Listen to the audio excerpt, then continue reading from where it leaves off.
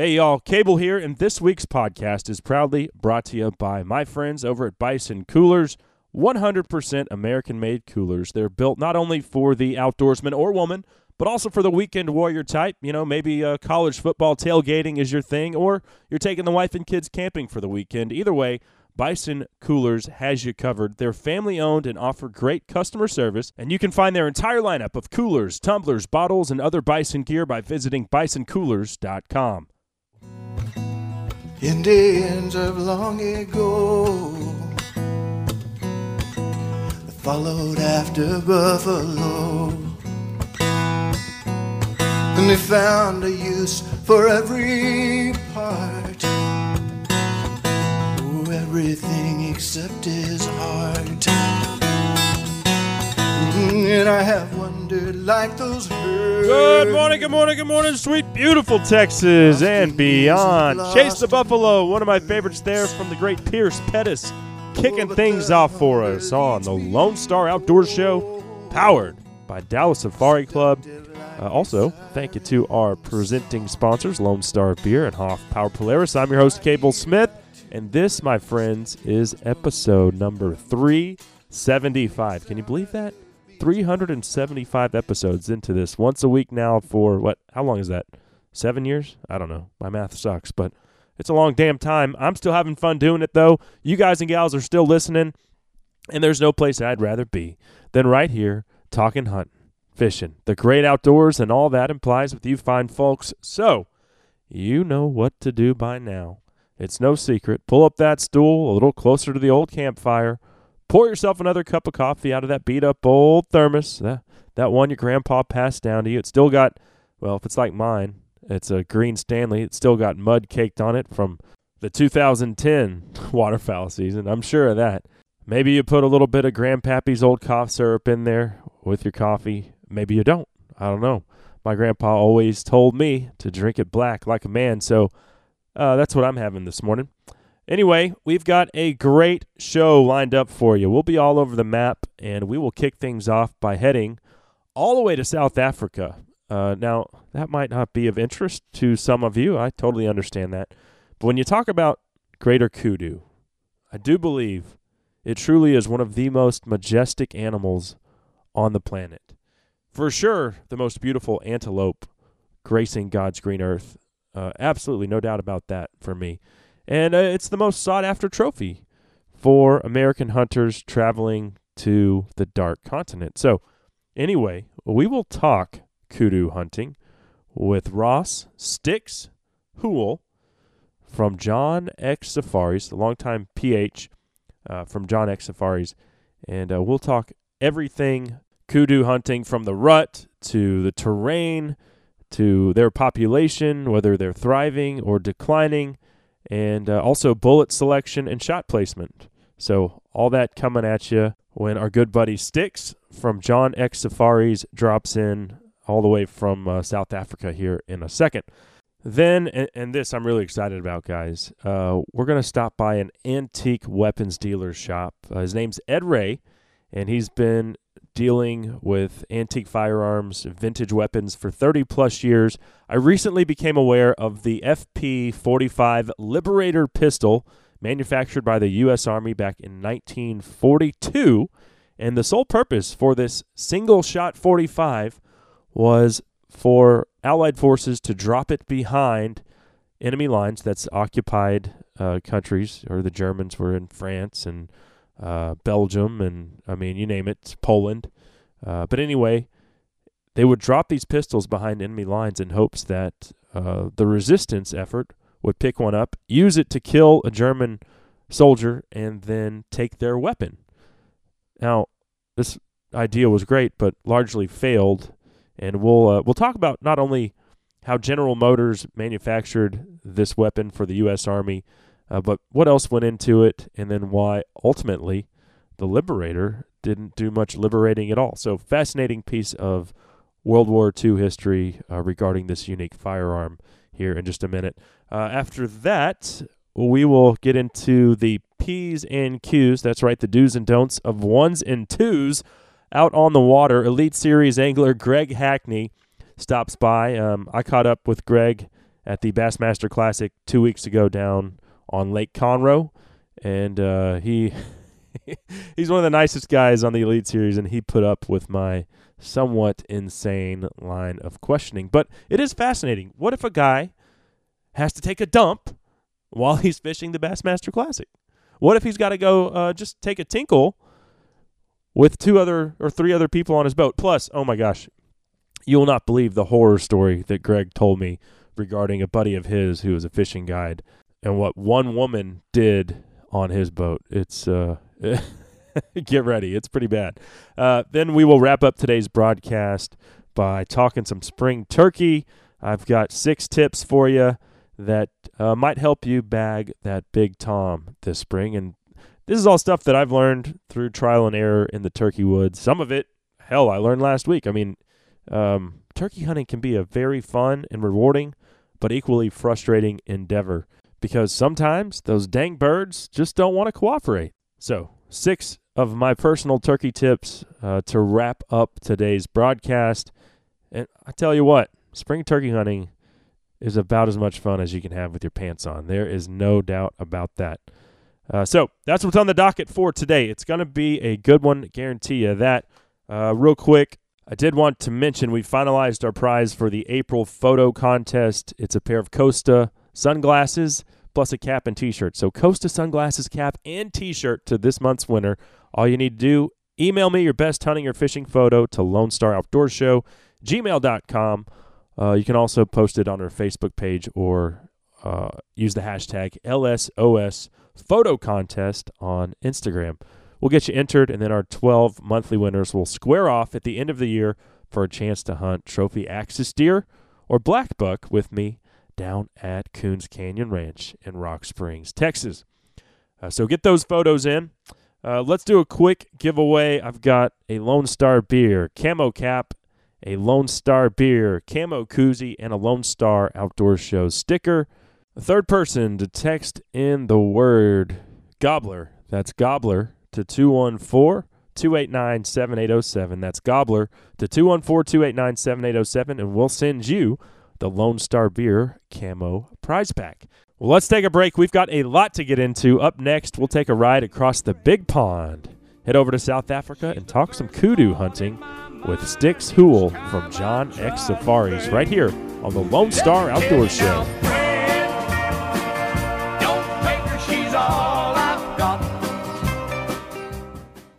It's no secret the weather in North Texas is harsh and unforgiving, and that's why I need to tell you about Tidal Roofing, a fully insured roofing company serving DFW since 2003. Plus, one of the owners is a range listener himself. Tidal Roofing offers free estimates with a workmanship guarantee of 7 years using only quality materials. They offer residential and commercial roofing, gutter and window installation and repair, painting, fencing, and are a general contractor. Check them out at TidalRoofing.com or call 972-455-8181 today. Hey y'all, Cable here for the Lake Fork Classic Amateur Fishing Tournament benefiting Camp John Mark. John Mark is a camp that serves children and teens who share a common medical or physical challenge.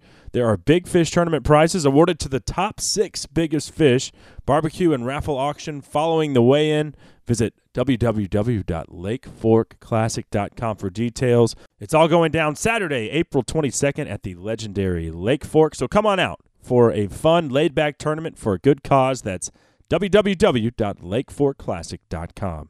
Do you have a hog problem at your ranch or deer lease? We have the solution. The System Hog Trap comes in 2 sizes, 17-foot and 30-foot diameter traps. After you trap the hogs, take the top section off the trap and use it for another feeder site to keep the hogs away from the feeder. The system is both a trap and a deer food plot fence. That way you don't waste your money on just a hog trap. Call 940-391-3669 or visit www.goinfencing.com. That's goinfencing.com. Hey North Texas sports fans, this is Brian Spagnola, General Manager of Texas Motor Cars in Addison. My family's been in the car business for over 50 years, and I want to show you the difference in buying from a family-owned and operated business. TexasMotorCars.com is an awesome website that lets you do virtually all of your shopping online. We have a professional photographer that takes amazing photos, and we give you all the information that you'll need up front. You can even find out how much we will give you for your trade-in before you ever come in. I take pride in the fact you can come in, choose a car, and be out in less than an hour. We have financing rates starting at 1.79% on pre-owned vehicles and can help almost anybody. Please do yourself a favor. If you're in the market for a pre-owned vehicle of any kind, give us a shot. Let me show you how easy buying a vehicle should be. Visit TexasMotorcars.com or come visit our 20,000 square foot indoor showroom in Addison. Again, visit TexasMotorcars.com or call us at 1-888-9TX-Motors.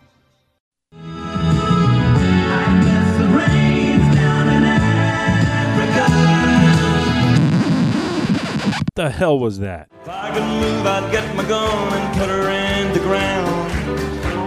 Whew, that is much better. All right, Cable Smith, welcoming everybody back to the Lone Star Outdoors Show. Mel Tillis, Ruby, Don't Take Your Love to Town, bringing us back here. I don't know what happened there. Toto, Africa, tried to hijack things. But we're actually going to head to South Africa here momentarily. Talk some kudu hunting with our friend and PH Ross Stix Hoole. But before we get into perhaps the most majestic antelope species on the face of the earth, this segment of the show is brought to you by Dallas Safari Club, the worldwide leader in big game conservation. I'd personally would like to invite you to get plugged in with this great group of like-minded folks who are passionate about education, conservation, and hunters' rights. So, to join us in this mission, join the fight against anti-hunting, against poaching, against ignorance, check us out at biggame.org. Alrighty. Well, without further ado, I understand that Stix is on the line, joining us from South Africa's beautiful Eastern Cape.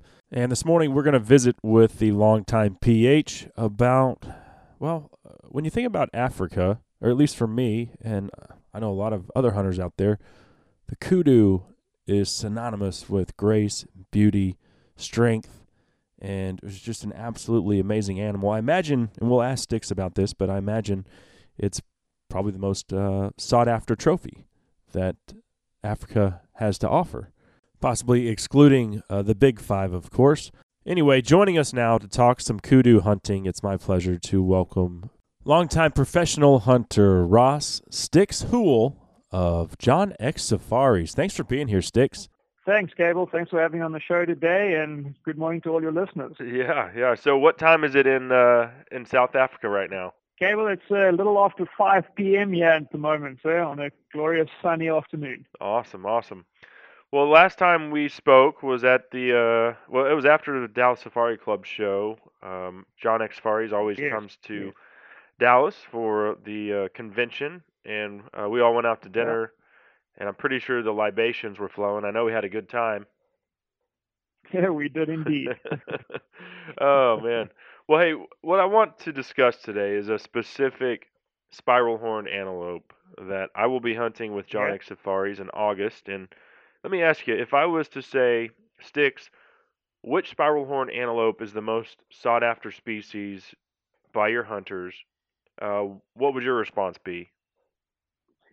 Cable, not only just spiral horn, but hands down probably the most sought after period would be the kudu, without a shadow of a doubt. Uh-huh.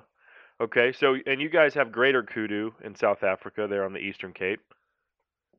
Yes, so basically in Southern Africa, you have the Southern Greater Kudu, and then you have the Eastern Cape or East Cape Greater Kudu, which is a subspecies of the Southern Greater, and that's what we actually have down in our hunting areas, the East Cape Kudu. So it's a slightly smaller in body and slightly smaller in horn length, but it has a really bright, vivid cape on it. It's got beautiful coloring, and it's a really neat-looking animal. Mm-hmm. Okay, and the greater kudu is a woodland species, right? Exactly. You know, it's interesting, Cable. Down in our areas in the East Cape, it's become a very adaptive species. We're finding them up at altitude in the mountain areas as well as right down on the coast. But generally, we would expect it to be a woodland species. We've just noticed over the last few years that they really are adapting and going higher and higher into the mountains. So it's quite nice now that you could be hunting in a higher altitude area, and there's always the possibility of seeing a good kudu bull up there too. Well, so if this is the most sought after trophy, and I know that poachers aren't really prevalent in your neck of the woods, but across much of Africa and the kudu's range, it is. Would you say that the kudu's population is holding steady or declining, or what's the overall vitality? I would certainly say it's holding steady across most of Africa, and then specifically in South Africa, it's certainly increasing. It's definitely on the up. It's well regulated by our government in terms of just bag limits and stuff for South African hunters, and then being such a sought after species, it's got a good dollar value on it. So all us private landowners, we will tend to really protect the higher value species like that. So if I personally was to go out to my ranch, I would try and shoot something maybe more common like an impala or a blessbuck for making jerky in the house, as opposed to shooting a young kudu bull, because that's one of your higher value animals. You'll preserve them, and so certainly their numbers are being well looked after in South Africa. Mm-hmm. Well, yeah, and that was something I wanted to mention because more and more Texas hunting operations are stocking their places with kudu. And who wouldn't want to have the opportunity to shoot one? But in Texas, I mean, the price tag on, if you go to a ranch and you want to shoot a kudu, you're looking at $12,000 to $15,000. Which this is one of the mind-blowing things about South Africa is you can go shoot a nice kudu bull with John X Safaris or whatever, name your safari company, $1,500. So exactly. I mean, exactly. The trophy fee is minimal. It is minimal, and personally, I think in terms of value for money, it's just a fantastic trophy. At $1,500, I don't know what you'd like to compare it to in the States. Would you like to compare it to maybe a big bull elk or something like that in terms of stature and impressiveness? And I think at $1,500, there is no comparison in what else you can shoot anywhere else in the world for such a magnificent trophy animal. Oh yeah, no, you couldn't shoot. You could shoot one on public land for that if you went in unguided, like a bull elk. But if you wanted to go and have an outfitted, fully guided trophy elk hunt, you're not even in the conversation until you're at $5,000 or $6,000, and it just goes up from there. So very affordable species to hunt, the greater kudu. By far one of the most magnificent animals walking the face of God's green earth. You talk about those big spiraling horns, and the wide. And you know what, Cable? From my perspective, in my opinion, as a professional hunter who guides a lot of clients to hunt these animals, a kudu is the all-round package, not only from an impressive trophy, but just from how you have to approach a hunt for a kudu. He's very smart. He's got incredible eyesight, incredible hearing, an incredible sense of smell. You'll often find, with groups of kudu, possibly some warthogs nearby or some impala or something else that's maybe not as vigilant as kudu are, and they basically just shadow them using their eyes and ears for protection. And you really got to approach, when you spotted a big kudu bull, you got to think a long ways out. You got to think of all the eventualities. What if this happens or that happens when you start putting a stalk on these guys? So that's what makes it such an interesting hunt too, is the challenging aspect of it. Okay, well, so you kind of compared it, size and stature-wise to a big bull elk. I think I read, just doing a little research, that kudu bull can weigh 500-600 pounds, something like that, a big one. That's pretty comparable to an elk. Both woodland species. The thing about hunting elk during the rut, though, is that you can call them to you. And so my question was going to be, number one, at the end of July, will the kudu be rutting when I'm there? And number two, if they are, can you talk to these animals? Are they vocal? Can you call them to you? Or is it basically you've got to see them and then go make a play on them? Yeah. So, yes, the kudu also have a rutting season, but by no means are they vocal like the elk or some of the deer species. So these guys, they will go and start following herds of cows around, and that's certainly the best time of year to have the opportunity to see more and more big bulls than you usually would. But they don't make any kind of vocalization, Kale. So if you were to vocalize anything at all, you're just going to chase the whole lot away. See you later. Okay. But you still got to spot him from distance, and it does help though in that. So those big old bulls are extremely smart, and perhaps like August, later in August into September is a very tough time of year in our areas to hunt them, just because it's post-rut and they kind of go and hunker down, stick to themselves high, up in the thickets and in the high areas in the mountains. But in the rut, certainly they're following herds of cows around, and they're following, looking for cows on heaps. So it is the best time to hunt them. So you have a good opportunity on a good bull at that time of year. Mm-hmm. So it would be very difficult to bow hunt kudu without sitting at a water hole, essentially. I mean, because you can't crawl agree, them to Cable, you. and I mean, I've spoken to a number of guys about that, and in my opinion, excluding only maybe a few of the very small mountain animals like a Vaal rebuck or a klipspringer high in the mountains, a kudu bull on foot with a bow and arrow, that's a challenge. In my opinion, if you get that right, you have done extremely well to get that done on foot. It's just so vigilant. You break within that 100-yard barrier, you click. It's got like a sixth sense. When you think you've been completely quiet or in your approach and everything's perfect and you're completely camouflaged, you hear him bark at you and he disappears. So I would 100% agree with you. It's one of the hardest things on foot to hunt with a bow and arrow, without a doubt. Well, and because they also live in that thick woodland habitat, like you said. So I'll leave the bow at home. What is, I guess, what are some of the most common rifle caliber choices that you see hunters bring to South Africa for kudu? Yeah, look, over the years, Cable, one of the most common would be obviously the 300 or any 30 calibers, the 300 Win Mag being extremely popular. Mm-hmm. We have a lot of our clients bringing 300 Win Mags, and it's just a good go-to rifle.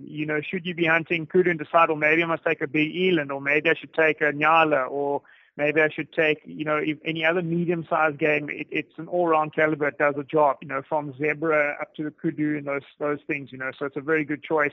A lot of guys come with 308 as well. And what I like to say is kudu, I think you're definitely on the mark with around 180 grain bullet, whether it's going to be out a 7 mil or a 3006 or a 308 or something like that. But around 180 grains is what we'd recommend is the right amount of gun for those animals. Okay. Yeah, I'll probably bring a 7 mag. That should do the job pretty effectively. Yeah. As far as bullet choice within those 100, say you want 180 grains, you're looking for a pretty hard bullet that's going to just get, you're not looking for devastation upon impact. You want something that's going to drive through these African antelope, right? Yes. It's interesting, Kev. We've had obviously a lot of guys trying every ammunition on the market has been tried, and I almost get the feeling that a lot of animals, maybe in the North American animals, haven't got as thick a skin or as dense a bone, but a lot of ammunition guys will shatter on impact or hit the shoulder bone and blow up and not get sufficient penetration. I am quite conventional in terms of the approach to ammunition. I'd say one of the most successful ammunition of all time is the Barnes X. The Barnes TSX is just a hard bullet. You get phenomenal penetration, and I personally have never ever seen a Barnes X fail on our bigger game, like kudu and eland and zebra and the likes of those animals. Mm-hmm. The Barnes X is definitely a very good bullet. Obviously, the AccuBond's a great bullet as well. And that being said, I've had great success shooting the bigger, heavier burgers. But I think if you were a betting man and said, right, just look at the basic results over many years, the harder bullets with a good solid lead core, or like the Barnes is obviously straight copper, they perform really well. I've never had any issues with those bullets. And talk about shot placement on these animals. You got two options on most North American big game. You can shoot them in the vitals, which is typically, that crease right behind their front shoulder, or you can, and this is what I do with any trophy, is I just shoot them in the front shoulder and it anchors them and they're not going anywhere. Exactly. What about? I agree with that 100%. Uh-huh. Kev, we've had a number of guys almost wanting to shoot, like you say, that crease behind the shoulder. And although, yes, you'll hit the back of the lungs, all our animals, pretty much all of them, the heart and the main bulk of the lungs is behind that front shoulder. And always below the halfway point. None of our animals' vitals sit high. And it's quite a common mistake, actually, that a lot of guys shoot them too high. Mm-hmm. And you don't actually get a clean kill that first shot. So I certainly would say what you said is 100% correct. You come a quarter to a third of the way up the front shoulder and break that front shoulder. Because then you're pulling up an anchor, you pull the park brake up on that animal, and he's not going to go anywhere. Right. As far as kudu meat is concerned, I mean, I've heard good things about most of the African antelope species. Where does it stack up with some of the others? Look, I'd say kudu is definitely in the top 5 most popularly eaten species of animal here in this country for sure. The nice thing is you get a good amount of meat off it. So if you're really wanting to shoot for your household and process a good size animal, then it's very much worthwhile shooting a kudu as opposed to maybe an impala, which will give you a quarter the amount of meat. Mm-hmm. But I personally enjoy it a lot. We eat a lot of it, and I think that's something you might enjoy when you yourself is going into the kitchen with the ladies, and we'll always prepare a lot of venison of different animals for you to try and camp. And certainly you take a backstrap or a tenderloin out of kudu, we marinate it over a day or two and cook it on an open barbecue. It's spectacular. It's really nice, subtle flavor. And I think that's what a lot of the resounding feedback and comment from a lot of our American clientele is that, wow, this is not very gamey at all. It's actually very slight in flavor and very enjoyable. Awesome. So I think that's something for you to look forward to, is trying a lot of the game that we harvest in the time of the year. Oh, yeah. I'm certainly looking forward to that. I do love cooking the wild game that I bring home. So certainly high expectations on that front.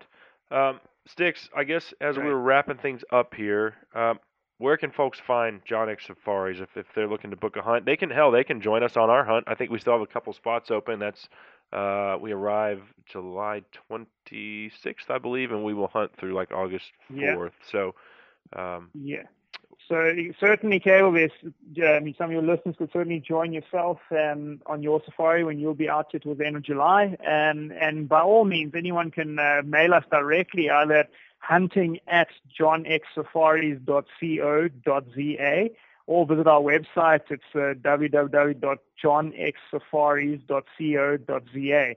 And there too, there's an inquiry page there if you want to get hold of us. But by all means, drop us a line, and we get back to you pretty quickly on that. Awesome.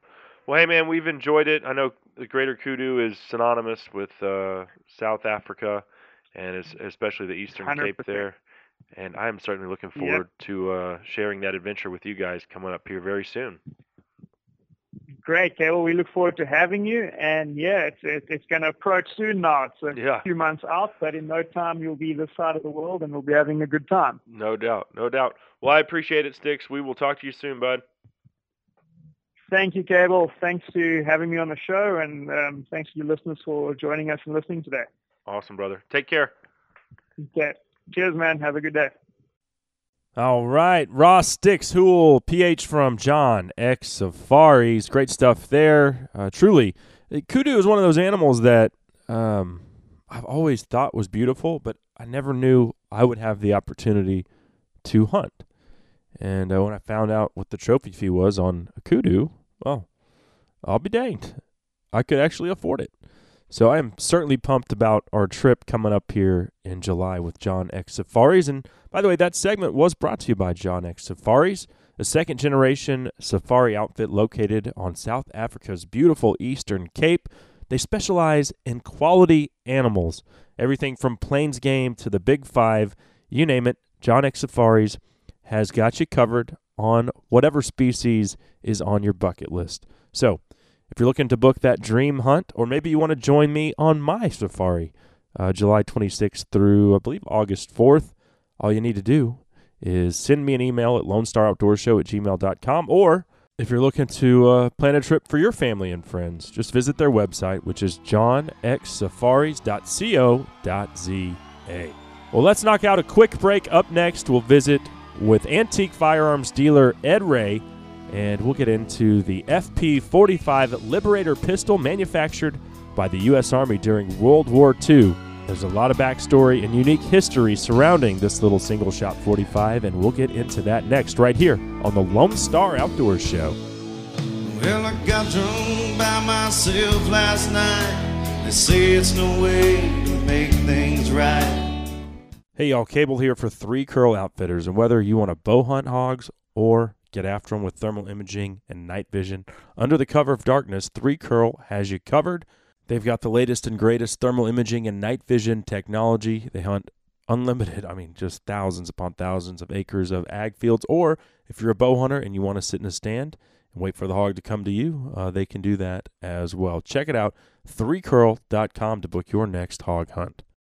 Hi, I'm Craig Boddington. I'd like to invite you to become a member of Dallas Safari Club, one of the world's leading hunting and conservation organizations. As a member, you'll receive Game Trails magazine, a monthly newsletter, and invitations to our monthly meetings and special activities. Join Dallas Safari Club, an international organization based in Dallas, supporting hunting and conservation worldwide. For more information, call 800-9-GO-HUNT or visit our website at www.biggame.org. Howdy, folks. I'm Lee Hoffpauir for Hoffpaur's Outdoor Superstore in Goldthwaite, Texas. I hope you're enjoying the Lone Star Outdoor Show. We've been a title sponsor for a number of years now, and we're proud to be a part of it. I'd also like to thank you for making Hoffpaur's once again the #1 Polaris dealer in Texas. Please keep buying your Polaris products from us. Send us your friends, your neighbors, all your hunting buddies, and I promise we'll keep giving the best deals on a brand new Polaris in all of Texas. Whether you're looking for a Polaris for work or play, whether you need a regular Ranger or maybe a Ranger Crew, an RZR, they've got an all-new Ace that you need to come test drive. We've also got four-wheelers from a youth model all the way up to the all-new Sportsman 1000. For your Polaris headquarters, Hoffpaur's Outdoor Superstore in Goldthwaite, Texas is who you need to see, call, or get on the web and contact today. You can check us out at hpolaris.com. That's H is in Hoffpauir, Polaris.com. Or you can come see us at Highway 84 West in Goldthwaite, Texas. And folks, Hoffpaur's has been in Central Texas for over 50 years now, and we couldn't have stuck around this long if we were steering you wrong. Hey, y'all, this is Roger Krager, and if I'm not out fishing or trying to take over the world, I'm listening to the Lone Star Outdoor Show. A little more than a few old guns handed down the line. Once owned by my nana and papa, but now they're mine. One of my all-time favorites there, I Got the Guns, from our buddy Roger Krager, bringing us back on the Lone Star Outdoor Show, powered by Dallas Safari Club. Thanks to our presenting sponsors, as always, Lone Star Beer and Hoffpauir Polaris. We wouldn't be here without their support. I'm your host, Cable Smith, by the way, and man, it is great to be here with you guys and gals this morning. Thank you so much for dropping by and sharing a part of your week with me, as we've got a segment that I am so excited about, y'all. Truly a unique piece of history when it comes to firearms. But before we are joined by longtime antique firearm dealer Ed Ray, this segment of the show is proudly brought to you by Pulsar Night Vision and Thermal Imaging Technology.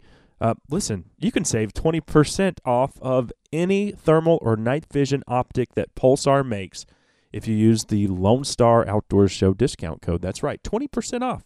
And so if you're thinking about a thermal scope, $3,000, $4,000, 20% off is a lot of money.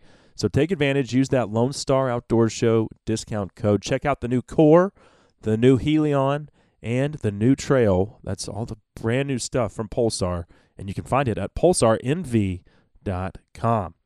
Okay, well, this week I had the pleasure of heading over to an antique mall in Plano, Texas, see a friend of mine, a longtime family friend, and actually the pastor that married my wife and I, Ross Prater. He came across this gun at an antique mall a couple weeks back, and he told me the story as well as he could from what he remembered. And so I immediately called this antique firearm dealer, Ed Ray, and I asked Ed if I could come up to his store and tape an interview with him to talk about the World War II era Liberator 45 pistol that he has on location. A very rare pistol from World War II, but there's a lot of backstory behind this gun. And I don't want to get into it too much because Ed is an expert on the subject, as he deals and has been dealing with antique firearms for some time. So here it is, our visit with longtime antique weapon dealer Ed Ray regarding the Liberator 45 single-shot pistol. Ed, thanks for having me at your store, High Street Antique Mall here in Plano, Texas. First of all, why don't you tell us a little bit about what you do and how long you've been doing it? Actually, I sell jewelry. I have fine jewelry. Plus, I have antique firearms. And I've been doing this for 30 years now.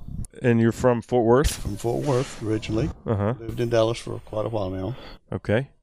Well, so let me ask you, why do you specialize in vintage weapons? What is it that makes that so appealing compared to, say, dealing with like the Sig Sauer 380 that's in my pocket? You can get those anywhere. Yeah. These are, you don't see these. No. Okay. That's what I like. Some of this unusual. Uh-huh. My jewelry is all unusual.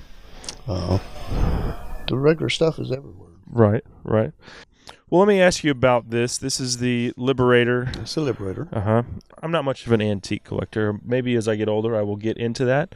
But my friend's dad is a big-time antiquer, and he was in here just looking around, and he's fascinated by old guns as well. And y'all started talking, and Ross, I ran into him the other day, and he's like, "Yeah, you gotta find out more about this Liberator. It's such a cool story."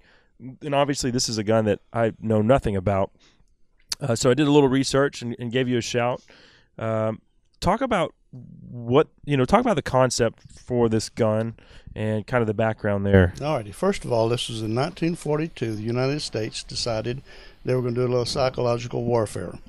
There was a lot of occupied countries, and we were going to make a weapon that we could drop behind enemy lines and let resistance fighters and just the general population have a weapon. Mm-hmm. And that would probably, we hope, demoralize the enemy. Right. Well, if the Gestapo didn't know that they might, the resistance might be armed, then they found out pretty quick. Yeah. It didn't take long for them to know that this wasn't a flare gun. Uh-huh. But it was designed by his name is Mr. Hyde. Uh-huh. It took 6 months from inception until they actually had the finished product. It took 300 people at General Motors at the Guide Lamp Division to make this gun. They made 1 million of them in 11 weeks. Wow, that's pretty fast. We were supposed to drop them behind enemy lines in France, Poland, Philippines, occupied countries. Uh-huh. We sent 450,000 of them to England, hoping that was where we're going to drop them into France for the resistance. Most of those didn't get used. They got dumped into the ocean or melted for the metal. Wow. We sent 450,000 of them to the OSS in the Philippines, and a lot of them got used. And 100,000 of the last 100,000 went to China, and we don't know what happened to those. Wow. But most of them just laid out in the fields and rusted, or they got burned, or they got dumped into the ocean. So it's kind of unusual to find them. You can find them, but they're just not everywhere. Right. And it's a smooth bore gun. No rifling in it. I'm going to drop this down so I can show you. Or I'll hold it for you. That way we can still get the sound there. The way the gun operates is you pull this back and turn it. Of course, I'm trying to see the camera. Yeah. And then you open it up here, and then you drop the bullet in here. Put this down, line it up, and that would have fired the gun. And it's a 45 caliber. It's 45 caliber ACP. We dropped it with 10 rounds of ammunition, 1 in the chamber and 9 of them inside. This is just storage, just not a magazine. And so single shot 45. Single shot 45. Yeah. And you had pretty desperate to do it. Yeah. It's just made out of stamped steel. That's. Yeah. And so the I guess the concept or the goal was for someone in the resistance to use this on occupied forces and then take their gun. Take his weapons and throw this away. It's a throwaway gun. It has no markings on it. We didn't plan on getting them back. It was just a throwaway gun. Yeah, yeah. And the cost I was reading to manufacture each one of these was only $2.10. Well, it varied. I've a lot of reports. It goes from $1.73 to $2.10. So in that area is what it cost Uncle Sam. Yeah. And in 1942, was that relatively cheap compared to other guns we were making? That was pretty expensive for this. $1.73 and 42 was a lot of money. Yeah. Okay. Back then a quarter would buy you something. Right. So overall, with 1 million of them made, I guess the grand scheme or the plan never came to fruition. It seems like it was kind of a failure. Well, Eisenhower, the General Eisenhower at the time, wasn't too thrilled about having everybody in Europe to be armed. He wasn't really thrilled about doing that, so he's the one that really put the stop on it. Okay. Is there any idea about, you said half of them essentially went to England, half went to the Philippines, and then 100,000 went to China. Is there any idea how many still remain today? There's no idea. I have no idea. So what is the value on this Liberator right here? They range between $2,500 and $2,700 in this condition. If you have the box and the schematics and everything that went with it when it was originally dropped, well, it's worth about $3,500. Wow. Okay. But very few of those survived. Well, talk about this specific gun, because you told me a lady brought it into you, and there's a cool story that goes with this. Y'all find this pretty fascinating. This is pretty neat. I had a customer come into me, and she liked books. This is a book. This is called Domestic Relations. For those listening on the radio, this is just a big red book. Big red book. Yeah. And she liked things that were underlined and margin copies, and this one had all that. But she got out to her car, and she opened it up a little bit further into it, and wow, this is what she found. See the that? gun was inside the book. Yeah. So she brought this to me, and she asked me, what in the world did she have? Was it a toy? And I said, no. I had my computer up, and I pulled this up, and I showed her at the time, and I purchased it from her then and there, and she was thrilled, and I was pretty happy too. Yeah. Because I'd never had one personally until this happened. It was very unusual. Yeah. So do you think that, I mean, this didn't come from Europe, right? This is probably in some American. No, the estate that this came from, the man had been a gun collector. And his family had sold all the guns. They thought nobody knew the gun was in this book. $2 is what she paid for it. $2. $2. And then she sold it to you for $1,000. $1,000. Wow. That's pretty cool. So she walked out pretty happy. Yeah, lucky day for her. Yeah. I was pretty happy. Yeah. Well, cool. Just a nice history piece here. This Liberator, like I said, I didn't know anything about it. A plan that really that didn't work out, but at the end of the day, great idea. Yeah, it really was. So single shot 45 ACP to drop behind enemy lines. Nobody in the services ever used this gun. The United States never used this gun. Right. It was all to be dropped behind enemy lines. And when they were mass producing it at General Motors, I believe that they kept that under wraps. It was a big secret, obviously, and nobody knew about it. Yeah, the Guide Lamp division made this one. The inland division of General Motors was making the M1 carbine at the same time. So they didn't want to get them mixed up and confused. And this, of course, was a secret. Yeah. And it was supposed to have been a flare gun and not a pistol. In fact, the nomenclature of the gun was totally foreign from a pistol. The barrel was called a tube. The trigger was called a yoke. The trigger guard was called a spanner. And the firing pin was actually called a control rod. Wow. So that's the nomenclature of the little gun. Yeah. So that if enemy agent saw it, well, he wouldn't know what paperwork was on it. Right. Well, this might be a little bit of a silly question, but so when you're dropping, I mean, this is not, it's kind of heavy. When you're dropping something this heavy out of an airplane behind enemy line. No, it was put in a box. Okay. They put it in a box. It had a schematic with cartoon type figures showing how to use it. No words because it went to different countries. And they had a wooden dowel so they could punch out the empty brass in case they get another shot. Yeah. And they had 10 rounds of ammunition. And it was in the box. The box had been dumped in paraffin so it would be weatherproof. And then they just airdropped them in those boxes. And when they hit, well, of course, they just bounced. Okay. Of course, some were destroyed, I'm sure. Yeah. Well, fascinating history piece here. You know, I love looking back at old guns and kind of how we've evolved to what we carry and use every day. And this is definitely something that stood out to me. Let me ask you here, as we kind of wrap things up, though, what is the oldest firearm that you have here currently, or the oldest that you've ever dealt with? Well, the oldest one I've ever had is one I have now. It's a matchlock rifle, or it's a muzzle loader. It's a musket. It was made in Japan in the mid-1700s. Wow.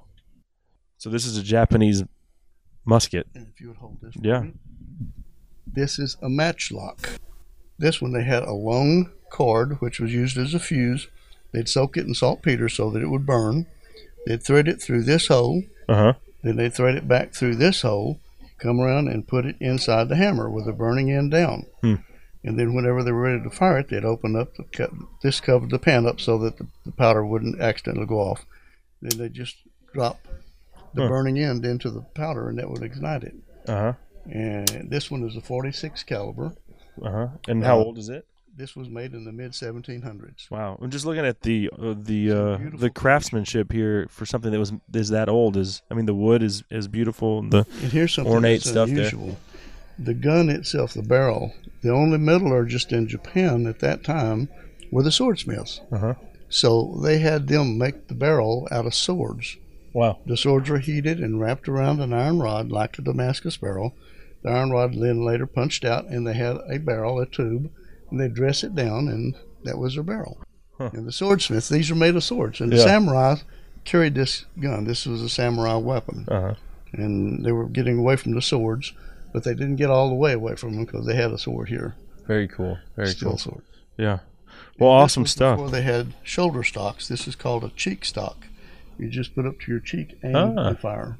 Wow. Yeah. Very cool.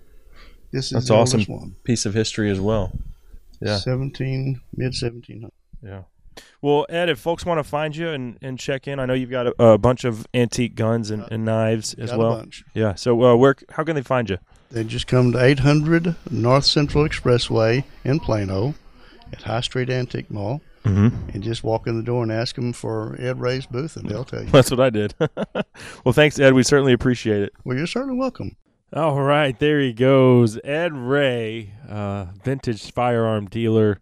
And I tell you what, after I taped that interview with Ed this week, I actually spent an extra 2 hours there just visiting and learning about all the other vintage weapons and knives that he had right there at his storefront. And he had one Civil War era knife from a Confederate soldier that had etched into the blade, "Kill all Yankees." I'm not kidding you. So just some interesting historical vintage weapons, and it was a treat spending time with someone so knowledgeable in that field. And that segment of the show, by the way, brought to you by Rudy's True Texas-style barbecue and my friends over at Sendero Seed Company. They've got anything and everything you need to keep a happy and healthy whitetail herd, including the Dr. Deer-backed buck forage oats. Check them out at senderoseed.com or call Rob Hughes at 1-877-610-SEED today. Sendero Seed Company for all your planting needs. Let's take a break. Up next, a very funny segment with one of my favorite Elite Series anglers. It's the P's and Q's of ones and twos. That's right. Bathroom protocol on the water. 2014 Elite Series angler Greg Hackney joins us next for this inside look at professional bass fishing right here on the Lone Star Outdoor Show. You can have me whenever you want me, baby. Just call out. In the market for a compact track loader? Then check out the Bobcat Advantage, where Bobcat track loaders squared off against other brands in a variety of tests and challenges. Whether you're looking for performance advantages, uptime protection, or quality design, Bobcat compact track loaders are the best built machines in the industry. But don't take our word for it. Watch the videos at bobcatadvantage.com or see Bobcat machines in person at Bobcat of Dallas and Louisville, Fort Worth, Cedar Hill, Longview, and now McKinney. Visit bobcatofdallas.com or call 469-586-0000. Hey y'all, Chris Letzinger, online sales manager at Cinnamon Creek Ranch here, reminding you we're not your typical archery club. We're a one-of-a-kind archery facility with indoor and outdoor ranges, full pro shop, and 6 different 3D courses. Cinnamon Creek was designed by hunters for hunters. Located in Roanoke, Texas, we have over 200 3D targets to hone your archery skills. Call 817-439-8998 or visit us at cinnamoncreekranch.com to visit our new online store. That's cinnamoncreekranch.com. Hey folks, this is Zane Williams. Thank you for listening to the Lone Star Outdoors Show. Good reason to cry, and I don't have the heart. Ever since she left me, if I only could. Our good buddy Zane Williams bringing us back here on the Lone Star Outdoors Show, powered by Dallas Safari Club. Thanks to our presenting sponsors, Lone Star Beer and Hoff Power Polaris. I'm your host, Cable Smith. And man, we've got a funny bit of audio to play for you here in just a second. But before we yuck it up with 2014 Bassmaster Elite Series Angler of the Year, Greg Hackney, this segment of the show brought to you by Costa Sunglasses. Costa's 580p and 580G technology continue to set the industry standard for polarized lenses. If you're out on the water, you need to see what's below the surface. That's what Costa specializes in. You can mix and match any frame, lens, and style by visiting CostaDelmar.com. Costa Sunglasses, see what's out there. All right, well, let's go ahead and take a listen to this funny bit of audio that I taped with Greg Hackney at the Bassmaster Classic in Houston a couple weekends ago. And this honestly has nothing to do with fishing, but more the protocol of ones and twos, meaning when you got to go to the bathroom on the water, what do you do in the middle of a tournament? So without further ado, here it is, our good friend and a larger-than-life personality, Greg Hackney. He's been on the show a couple times, but it's nice to get to meet you in person. Yeah, it's good to be here under these circumstances that we have right now. Yes, sir. Now, I'm sure that our interview last year was probably one of the highlights of 2016 for you. I remember it like it was yesterday. Yeah, I knew you'd say that. Oh, so, okay, one thing we have to take care of real quick before we really jump into the meat of things is Skeet wanted me to ask you to get the Hackney turn, if we could get that. He just kind of said it was like just kind of like one of these things you do. I don't know. I don't know. No validity to that. No. Okay. Well, please don't be intimidated by the mustache. I'm not, but it's strong. Okay. I will tell you, it's strong. Mustache game is strong. Kind of borderline village people. My brother says it looks like a pervert, but I don't know. I didn't. Well, I wouldn't go there. So after deer season, I just, I know you're a big deer hunter. I went to get that beard off, and this is just what was left. What was left? You're right. Okay, Greg, you're a pretty easygoing, likable guy. Your reputation among the Elite Series pros. So I'm going to ask you the tough questions today. This weekend, you'll have a marshal in your boat and a video guy as well, or just a marshal? I actually think tomorrow I'll only have a video guy. Okay, well, when you've got two other people in your boat, what is the protocol for making a tinkle? I just typically go in the opposite direction the way they're facing. Okay. I really like to pee into the wind, honestly, so it sprays everyone behind me also. Well, so you've got a lot of fans that are on the water during an event like this. Yeah, this event here, honestly, is not a good one to have to tinkle. Yeah. You got to cut back on the coffee in the morning. Okay. Now, so you dip or you drink coffee? I do drink coffee. Okay, so that makes you pretty regular in the morning. Yes, it does. I get up early enough to take care of that, hopefully, before we start. Well, everyone that's ever duck hunted with me knows that once the decoys, the spread's deployed, right before shooting light, that's when cable goes and takes care of business. So what if that happens on the water, though? You know what? We're going to somebody's house. I don't know whose house. There's a lucky listener out there. And I make sure if I show up on your front door tomorrow, you'll know why. Oh, man. So this fishing guide you just won on Texoma, right? I did last year. Yeah. I won Bass Fest in Texoma. Yeah. Well, one of my good buddies is a striper guide up there, and he told me this story about he just had to go number 2 so bad. He had a woman and a man in the boat. And he just looked at him and said, "I'm sorry." And he told him to go to the front of the boat, and he got a bucket and just did it in the back of the boat with a woman there. Yeah, I got one better than that. A friend of mine at Guides, the woman needed to go to the restroom. And so her husband said, would it be all right if she used your live well? And he was like, sure. He's thinking, she's got a tinkle. Yeah. That's not what she left in his life. Oh, my God. That's worse than what happened to my buddy. That is terrible. So what if you did have to, I think I would just jump in the water and kind of use the lake as a boudet, just natural, no? No, I'm going to somebody's You're house. not going there? Yeah. Okay. Let's see. As far as foods to stay away from, is there anything that you try not to eat before you're out on the water for a day? Or you just got kind of like an iron gut and it doesn't matter? I like Mexican food, but not the day before the Bassmaster Classic. Right. Well, okay, enough about that. We're just try to get an inside view there. How was your deer season? I know That was good. Yeah, it was good. Okay. Yeah.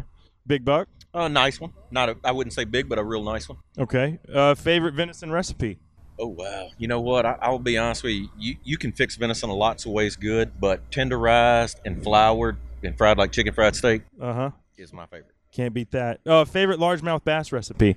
Cornmeal with Tony Sachets. Okay. Well, you've been a good sport, man. I love you, and good luck this weekend. I love you too, Cable. There you have it, 2014 Angler of the Year, Greg Hackney, man. Good luck. Yeah, thank you. All right. Now, you couldn't just walk up to any Elite Series angler and expect for them to be so accommodating to that line of questioning, but we've always had a good rapport with Greg, and he just went with it. So appreciate him. And just a little background setting there so you can kind of visualize what was going on. They had all of the Elite Series anglers that were competing in the Classic. All the anglers were outside Minute Maid Park in downtown Houston by their boats. So they trailered in all the boats, and then during the media day, you just kind of went from boat to boat and got sound bites and interviews from whatever anglers you wanted to visit with. Obviously, Greg was near the top of my list, made it a priority to spend some quality time with him. That segment of the show brought to you by Lone Star Beer, the national beer of Texas. Available right now in the new Come and Take It can. Grab a 12-pack on your way to the Turkey Woods or out to chase those crappie this spring. Lone Star Beer, the national beer of Texas. Let's take a break. Up next, I'll give you some tips for spring turkey season. I've been chasing these gobblers a long time, y'all, and while I am far from the best turkey hunter on the planet, I have had plenty of success. And so I'll give you some things to think about based off my experiences that hopefully will help you tag that big ground dragger of a tom this spring. And that's next right here on the Lone Star Outdoor Show. And all them pretty people up on El Cerrito Place, they all got something in their pockets, all got something on their... It's no secret the weather in North Texas is harsh and unforgiving, and that's why I need to tell you about Tidal Roofing, a fully insured roofing company serving DFW since 2003, plus one of the owners is a range listener himself. Tidal Roofing offers free estimates with a workmanship guarantee of 7 years using only quality materials. They offer residential and commercial roofing, gutter and window installation and repair, painting, fencing, and are a general contractor. Check them out at TidalRoofing.com or call 972-455-8181 today. Hey y'all, Cable here for the Lake Fork Classic Amateur Fishing Tournament benefiting Camp John Mark. John Mark is a camp that serves children and teens who share a common medical or physical challenge. There are big fish tournament prizes awarded to the top 6 biggest fish, barbecue and raffle auction following the weigh-in. Visit www.lakeforkclassic.com for details. It's all going down Saturday, April 22nd at the legendary Lake Fork, so come on out for a fun, laid-back tournament for a good cause. That's www.lakeforkclassic.com. Old friend, that's the name of that one there from our very own Cody Jinks, bringing us back on the Lone Star Outdoor Show, powered by Dallas Safari Club. I'm Cable Smith. Thank you so much for riding shotgun with me today, as we're all set to talk a little turkey hunting. But before I give you some of the do's and don'ts that I've learned over the years, this segment of the show proudly brought to you by Horizon Firearms, based out of College Station, Texas. Y'all have seen the pictures I've posted of my Horizon Firearms 7 mag. That thing is a tack driver. I've never lost an animal with that gun, and actually, I've never seen an animal run more than 20 feet. Knock on wood, of course. But, yeah, I absolutely love my Horizon Firearms. Whether you want a custom rifle or a semi-custom rifle, let Derek Ratliff and the team over at Horizons set you up with your next rig, and you can find out everything you need to know by visiting horizonfirearms.com.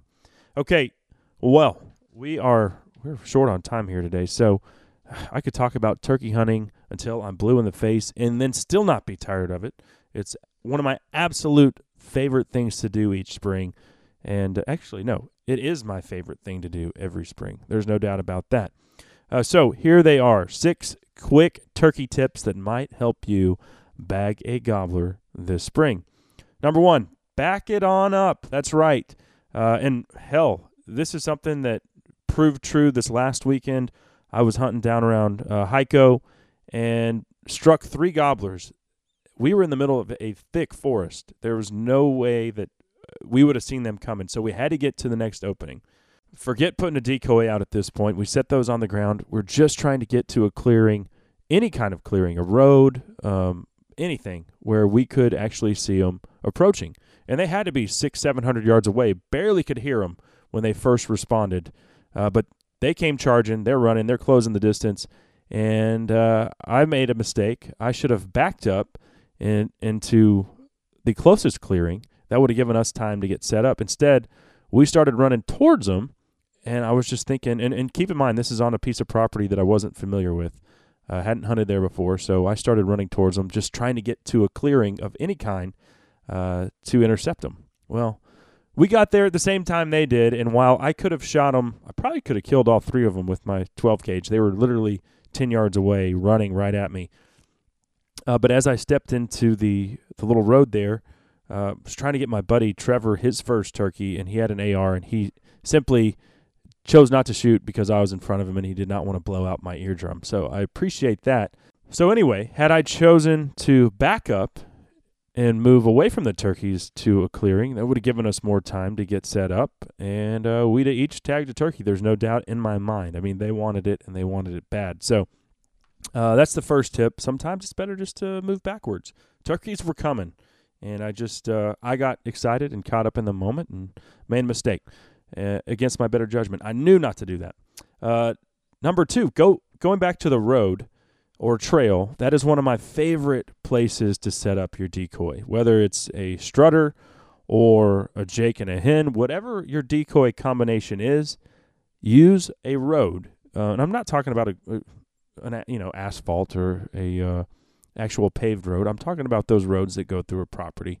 Animals use those roads. Whether it's a deer or a turkey, they're inclined to take the path of least resistance. And I cannot tell you how many times I have called a tom up just running down the road, just like those 3 were the other day. Hell, if we'd have got there in time, I could have put out a decoy and shot him in the head at 5 yards. But use the road or a trail, put your decoys out there, and then sit on either side of it. And I promise you that the turkey is going to be coming so fast down that road, he's only going to be keyed in on that decoy, and you're going to shoot him upside the head. I mean, maybe even as close as 5 yards, depending on how far back you tuck up into the brush. So use the roads and trails to your advantage. Number 3, if you're about to get up and move, wait 30 minutes longer. A lot of times, especially if you're talking to a gobbler, he will shut up. You'll think that he left the county, maybe even. You haven't heard him gobble for 30 minutes, 45 minutes. You're getting frustrated. Where did he go? What's he doing? All that stuff's going through your head. Wait 30 more minutes. A lot of times those toms are henned up, and they will eventually breed that hen or lose out in a fight with another gobbler and not have the right to breed that hen, and they'll be hot and ready looking for love once again. And that was the case. Once I'll go back to those 3 gobblers from this weekend. We saw those toms probably around 8 o'clock. We roosted them the day before. They were henned up, gobbling their heads off for about the first 30 minutes after sunup, and then they shut up. Well, around 10:30, they were hot and heavy, ready to get after it again, and that's when they came charging down the road. Okay, so wait 30 more minutes. If you thought you waited long enough, wait 30 more.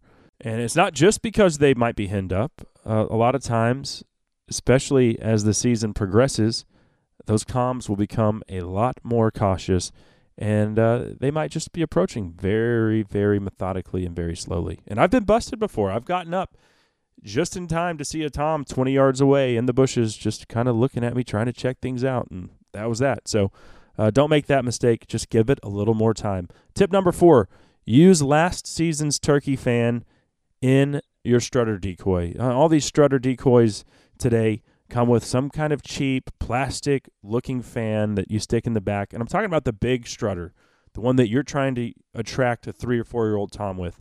But dry your fan out, spread it out, and then use that with your decoy. It makes it infinitely more realistic. And I've had, and the proof's in the pudding, I've had toms charge that thing, pick fights with it, whereas with the plastic one, they've still done it, but not with as great a frequency as if you use that actual turkey fan. So if you don't have one, save this season's turkey fan and use it next year. Number 5, tip number 5, avoid the sunrise surprise. This one actually doesn't have to do with killing a turkey. It has to do with getting poison ivy on your legs and all the way up to you know what is what happened to me last Saturday. My friend Trevor and I snuck in on a ranch. We didn't sneak in on the ranch. We snuck into an area we thought that the birds were roosting, and obviously didn't want to turn our lights on, so we just kind of tucked up into some trees. Well, sun comes up. We're both sitting smack dab in the middle of poison ivy. So avoid making that mistake, because it is going to be hot as hell this weekend in South Texas, and I'll be out there chasing them again but I'll be itching like crazy. So no sunrise surprise. Try to avoid that. Be discreet maybe just before you sit down. Take your cell phone out, or just do whatever it takes to avoid that situation, because I think it often is overlooked, and you don't want to be like me, because I am living proof. I'm wearing it. Rashes all over my legs. It's nasty, nasty. The last and final tip number 6, have some versatility in your turkey vest. And I'm talking about your calls. Make sure you've got a box call, a diaphragm, and a slate call. If you're not proficient with a diaphragm, no big deal. Box call's great, but that slate call offers you some sounds that it's hard to manipulate with a box call, as far as putting and clucking. All of them can make a great yelp. There's no doubt about that. But some of those other sounds that you'll actually hear turkeys making them in the woods, the hens, when they're walking around. You're sitting there in the woods, and they're having a conversation with each other, or maybe they're having a conversation with you, and it's not all yelps. You'll notice that. So take notice. Try to replicate the sounds that those hens are making, and the best way to do that is have one of each in your vest. So there you have it, 6 very basic turkey tips. Just a few things off the top of my head. Hopefully it helps you bag a big boy this spring. We've got to go. Got to get out of here. Just flat out of time, unfortunately. Like I said, I'd love to stick around and talk about many other ways that I've screwed up turkey hunts over the years. But, hey, I've also enjoyed plenty of success in the turkey woods, and those are the days that keep me coming back each and every spring. I hope they keep you coming back as well. Be safe out there. Thanks so much for tuning in today. I appreciate each and every one of you. Thanks to all of our sponsors for making this show possible. Thanks to our guest today, Stix Hoole of John X Safaris, vintage weapons dealer Ed Ray, also Elite Series angler Greg Hackney. We'll do it again, same time, same place next week. Until then, I'm Cable Smith saying, y'all have a great week in the outdoors.